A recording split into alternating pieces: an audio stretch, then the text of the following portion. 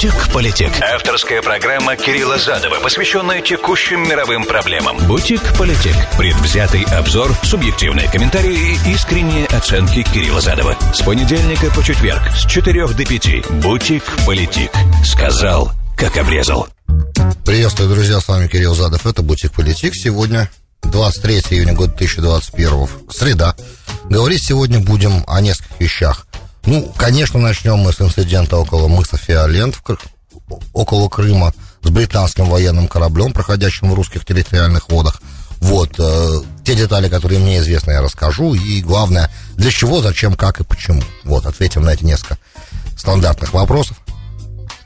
Потом перейдем к главному разговору сегодняшнего дня. Это афганский разговор большой, потому что как раз подоспел, и только вчера я вам начал какие-то детали раскрывать, а тут еще и сегодня подоспел репорт нашего intelligence community, нашего разделительного сообщества американского, который посчитал, сколько потребуется времени Талибану, чтобы полностью свалить правительство Ашрафа Гани и забрать весь Афганистан под свой контроль после нашего оттуда ухода. Есть, эта информация, вместе подумаем, расскажу вам, что я знаю. Мысли мои вы и так знаете по этому поводу, я периодически к ним возвращаюсь, к сожалению, и никакого оптимизма здесь не испытывал, и вам все время об этом говорил, так что впереди нелегкие времена у всего региона. Если, конечно, план будет исполнен, который эта администрация заявила о полном тотальном выводе американских войск Афганистана к 11 сентября. Если останется время еще сегодня после этих двух разговоров, то тогда мы коснемся дельта-варианта коронавируса, который страшный, косой, смертельный ходит и косит уже Европу. И по прогнозам у нас будет через 3 недели. В больших количествах. В общем, есть о чем поговорить, но если нет, значит, тема короны, может, перейдет на завтра или на следующую неделю, потому что она, как мы понимаем, никуда не девается от нас, она с нами. Вы же можете мне писать 347-460-0877, это СМС-портал прямого эфира для всех, кто в прямом эфире меня слушает. Нижняя Филадельфия, Application iHeart, Application RSC Radio, везде в нации. Все остальные, кто смотрит меня на YouTube или слушает на SoundCloud, в любой точке земного шара, пишите мне в Фейсбуке или Твиттере, задавайте вопросы там, потому что вы смотрите или слушаете меня в записи. Политик. Сказал, как обрезал. Я всегда говорил вам, помните, что не всегда понятно, где голова, где хвост в отношениях между Великобританией и США в плане, кто в чем следует в фарватере внешней политики, то есть не совсем понятно, кто заводила здесь. Потому как, если мы помним, бомбардировки Сербии были вызваны именно Тони Блэром, который приехал с Клинтоном разговаривать тогда и убеждал его, что надо сейчас, иначе потом будет поздно, косовских албанцев перебьют, поэтому бомбить надо сейчас. И Тони Блэр выступал в Конгрессе, и потом в американских газетах выходили заголовки, что так и так. Бы нам такого президента, как Тони Блэр. Представляете, какой позор вообще на самом деле. Я не об этом сейчас. Я о том, что этот инцидент сегодняшний, у этого инцидента, который сегодня произошел, есть два разных аккаунта, то есть есть два разных отчета. Один русский, один британский. Русские говорят такую вещь, что на полчаса британский военный корабль зашел в территориальные воды Российской Федерации, около Крыма, я так понимаю, мыс Фиоленты. Там, где когда-то Айвазовский писал свои картины. Очень красивое место, кстати.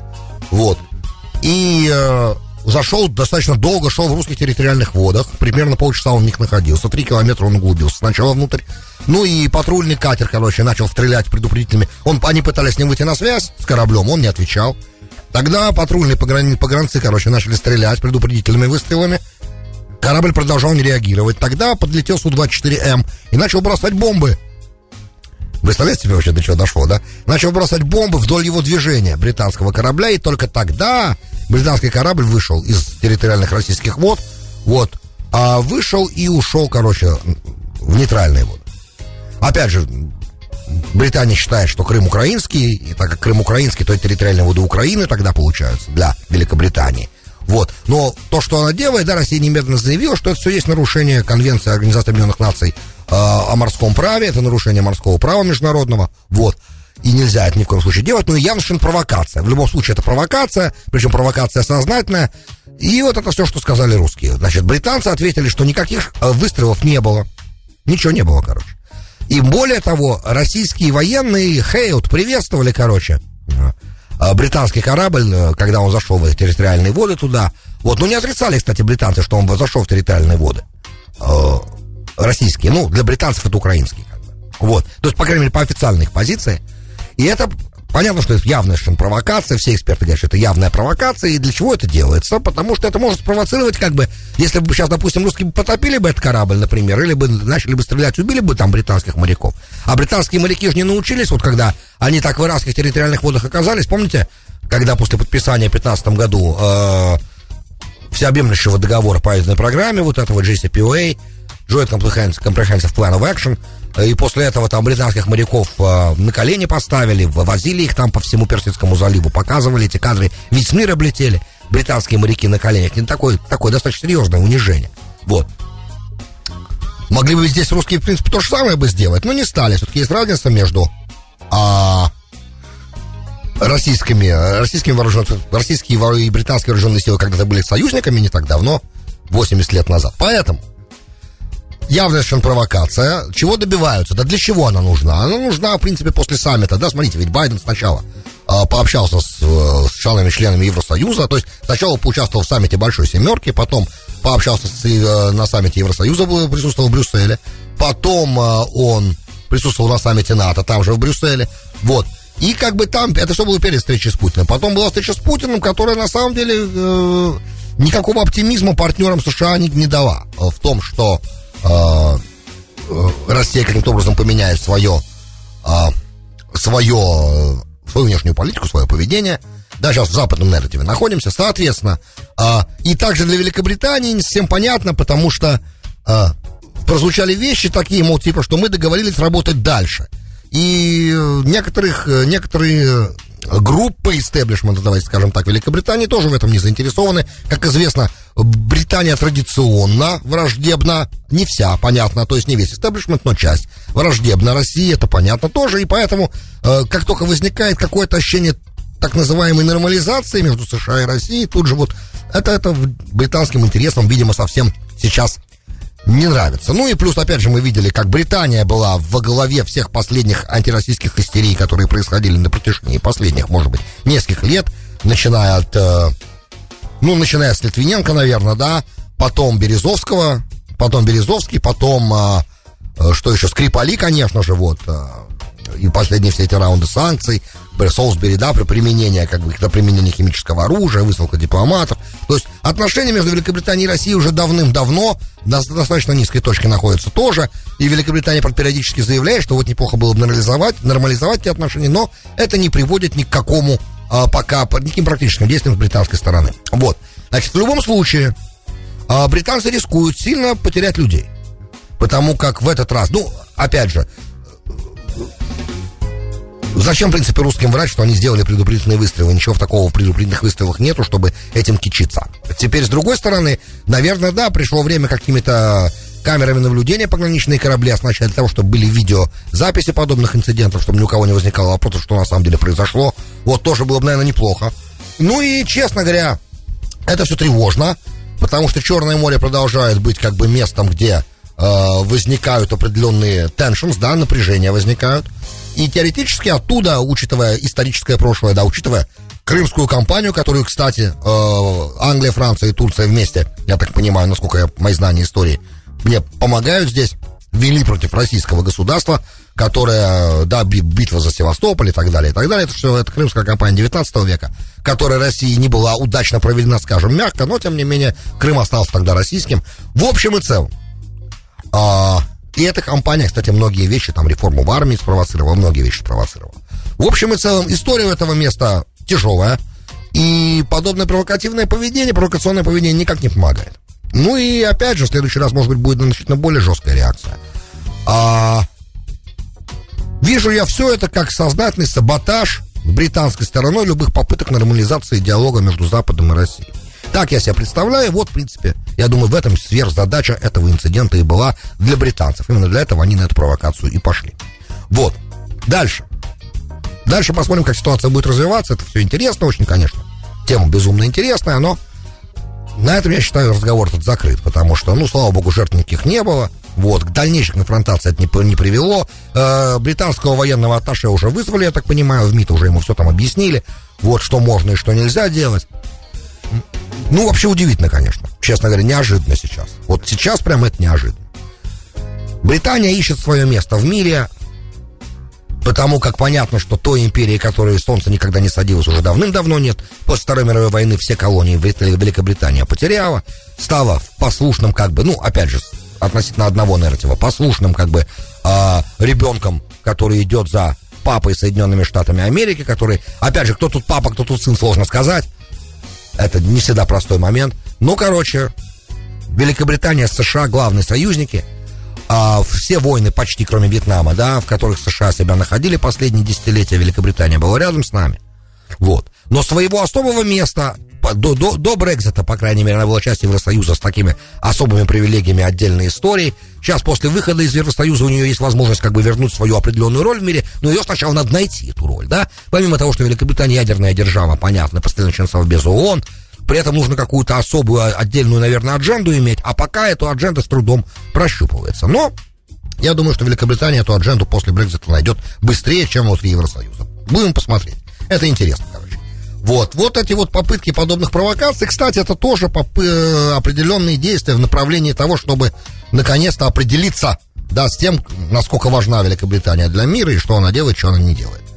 Хотелось бы, конечно, чтобы позиция Великобритании была более конструктивной, чтобы, может быть, глядишь, тогда между Россией и Великобританией когда-то опять будет возможен диалог. Пока мы видим, это бесполезно все. Итак, теперь главная тема разговора сегодняшнего — это Афганистан. И тут, значит, пришел, помимо, да, того, что я вам не успел вчера рассказать, там у меня вчера было 2 минуты всего на это, сегодня больше времени на это. Всю последнюю неделю, пока ваш покорный слуга находился в Москве, летел в самолете, изучал материалы саммита, экспертные оценки, наблюдал внимательно за Нафтали Беннетом, с симпатией, надо сказать. Вот, все это время Талибан наступал. Вот всю ту неделю активно, вся та неделя была очень активная афганская, талибская кампания военная на севере Афганистана. Они фактически захватили все, вчера успел об этом сказать. В результате этой военной кампании они взяли под свой контроль более 50 округов. Они захватили почти все пограничные переходы между Таджикистаном и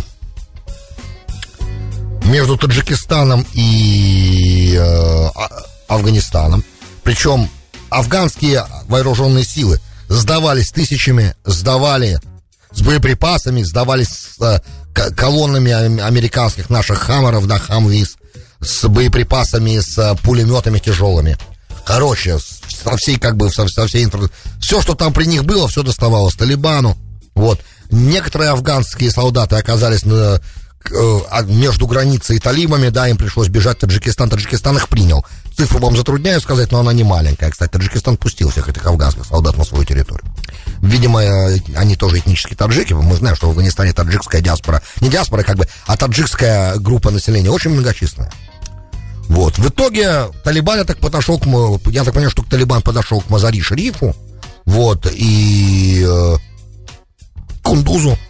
Север, короче, фактически полностью под его контролем. Талибан распространяет листовки, в которых говорит, что, ребята, если вы перейдете на нашу сторону, как бы всем, да, боевикам, всем солдатам афганской армии, если вы перейдете на нашу сторону, вы спокойно можете идти к себе домой. Мы гарантируем вам спокойную жизнь без оккупации. Оккупация, короче, заканчивается. И как только оккупация заканчивается, все, как бы Афганистан возвращается к нормальной жизни. Так это Талибан. В нарративе Талибана это нормальная жизнь, да, то, что будет после этого. То есть война усиливается, наступление усиливается, что вызвало определенные процессы внутри афганского общества, которые не хочет возвращения Талибана на полную катушку. И поэтому стали появляться полевые командиры, которых не было видно аж очень-очень-очень давно, еще со времен до американского вторжения 20 лет назад. И таджики, и хазара, да, напомню, хазара, для тех, кто не помнит, в предыдущих программах я рассказывал, что в Афганистане несколько серьезных этнических групп. Таджики, узбеки, пуштуны. И есть группа, которая называется хазара, который монгольский этнос. Монголоиды ребята, но у них есть определенная деталь, да, у этих ребят. Они шииты. Вот. Соответственно, у них проблемы, конечно, с пуштунами, естественно, огромные проблемы с Талибаном, который, в принципе, Талибан является в основном пуштунским боевым движением. Итак, значит, все те полевые командиры приехали в Мазари-Шариф, и сейчас на улицах Мазари-Шарифа, короче, по свидетельствам очевидцев, не видно вообще ни одного гражданского автомобиля, а только джипы с пулеметами, короче. И люди, которые ходят по улицам, это боевики, Это боевики этих групп боевых, которые сопротивлялись талибанам еще до того, как Америка туда зашла. То есть участвовали в той гражданской войне, которая уже без конца в Афганистане идет с 1979 года. И, естественно, они маджахеды, они когда-то воевали и против советских солдат тоже. Вот. То есть я уверен, что среди наших слушателей сейчас есть люди, которые против этих маджахедов воевали там с 79 по 89 год. Короче, ситуация усиливается, превращается в национальную, общенациональную гражданскую войну. То есть, если это был как бы медленно тлеющий конфликт, теперь это полыхающая по полной программе бойня, ежедневно.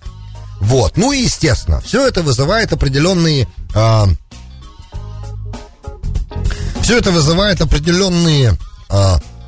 нервные реакции со стороны Пентагона. Вот пресс-секретарь мной горячо уважаемый Джон Кирби сказал, что мы сейчас оцениваем наши планы по выводу и будем пытаться, наверное, немножко замедлять, да, для того, чтобы обеспечить... Теперь, внимание, слушаем. Тут дьявол в деталях.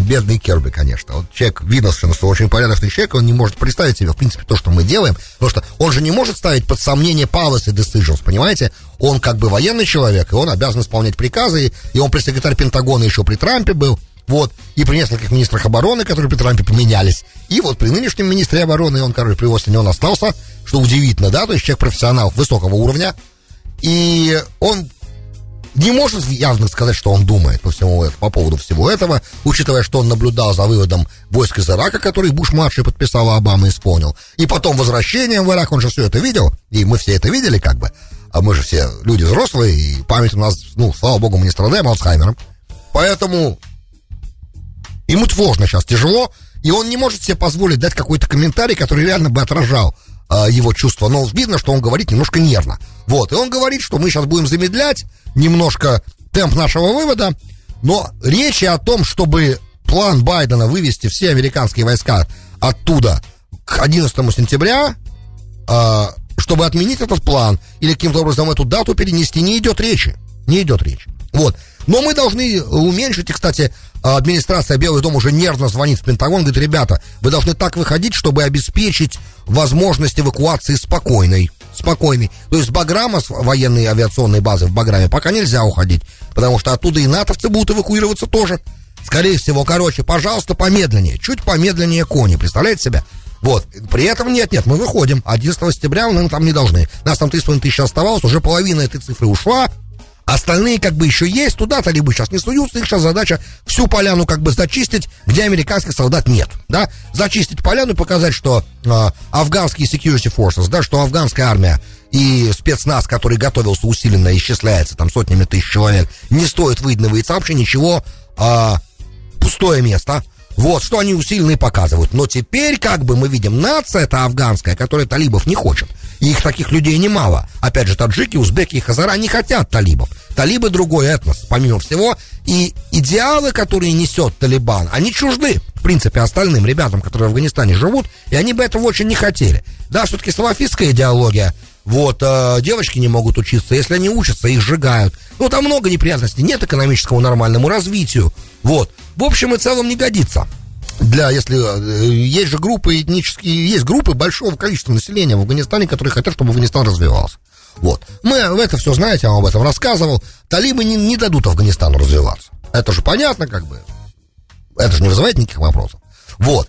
Поэтому речи о дате не идет. И тут подоспел репорт разведки. Предыдущий репорт, отчет разведного сообщества американского говорил, что если мы уходим, и когда мы уйдем, у правительства Ашрафа Гани, который сейчас в Кабуле, займет 2 года, чтобы пасть, да? То есть 2 года Талибану потребуется для того, чтобы выбить оттуда чертовой матери Ашрафа Гани, то есть закончить как бы с законно избранным, демократически избранным президентом Афганистана. Это был репорт, который был до того, как Байден объявил, что к 11 сентября мы выходим. Значит, сегодня пришел новый репорт. Теперь наше разведсообщество, наблюдая за прогрессом Талибана за последнюю неделю, говорит, что для того, чтобы от американцев там, то есть от того, чего мы там за эти 20 лет добились, там в Кабуле, например, да, и от власти Гани не осталось и следа, да, естественно, все эти люди, которые его сейчас поддерживают, были либо убиты, либо бежали, мы говорим, десятки тысяч человек, займет от 6 месяцев до 12. Это официальная версия. В неофициальной версии эксперты разведсообщества говорят, что 3 месяца. Вот мы уходим, 3 месяца, все. Об Ашрафе Гани никто не будет даже вспоминать.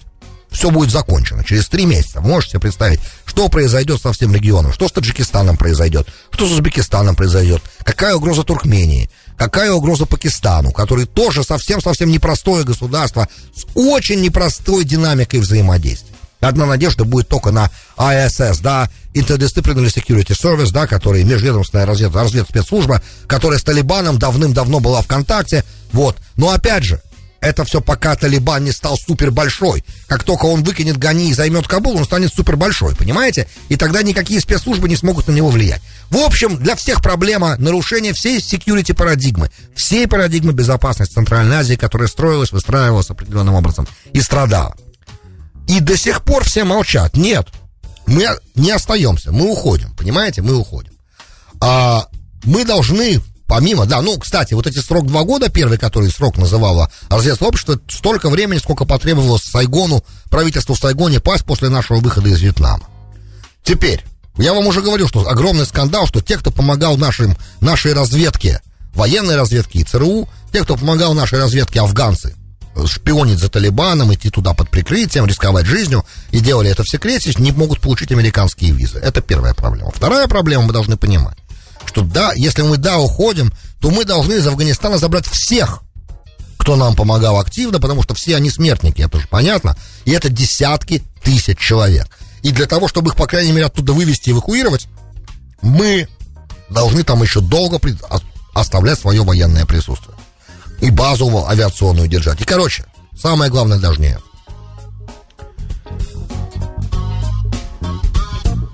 Обама, когда пришел к власти, он эволюировал, пересматривал афганскую policy, и у него там было 3 варианта. Первый — послать туда еще 20 тысяч, второй — послать туда 60 тысяч, как ему советовал Петреус сделать тогда, да, и третий вариант — послать туда, его не было, но он придумал. Он решил не слушать, короче, тех, кто говорил, надо поменьше, не слушать тех, кто говорил, надо побольше, и пошел по своему пути, послал до 40 тысяч войск.